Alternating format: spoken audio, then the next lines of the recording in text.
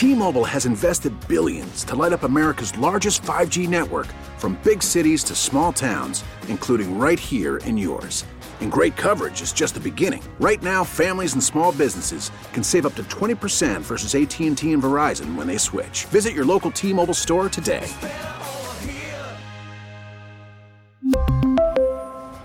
Plan savings with 3 lines of T-Mobile Essentials versus comparable available plans. Plan features and taxes and fees may vary.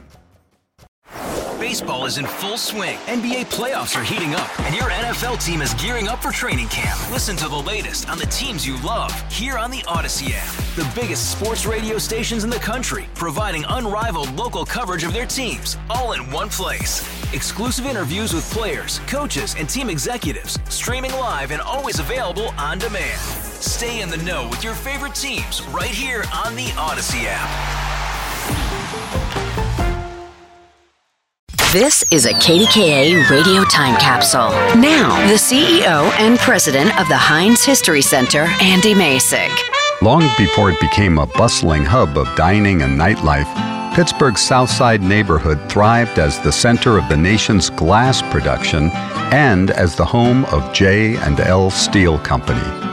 Following the French and Indian War in 1763, the land along the south bank of the Monongahela River was divided into 4: South Pittsburgh, Birmingham, East Birmingham, and Ormsby, later annexed into the city of Pittsburgh in 1872.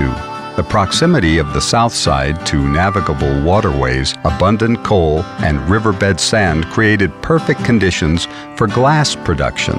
2 business-savvy glass industry pioneers, General James O'Hara and Major Isaac Craig, recognized these advantages and opened one of the first glass factories west of the Allegheny Mountains in 1797. By the 1880s, Pittsburgh produced 30% of the nation's glass, with more than 75 glass factories operating in the region.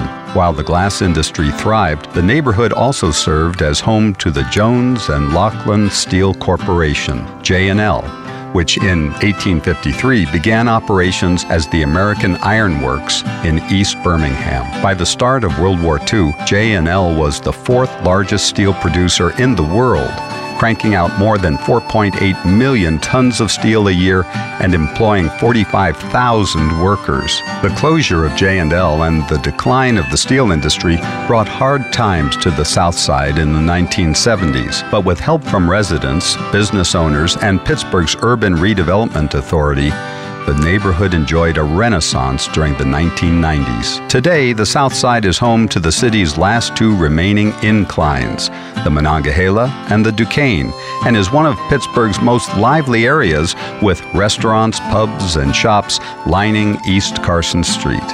And in 2002, the former J&L Steel Mill was transformed into the popular South Side Works shopping and entertainment complex.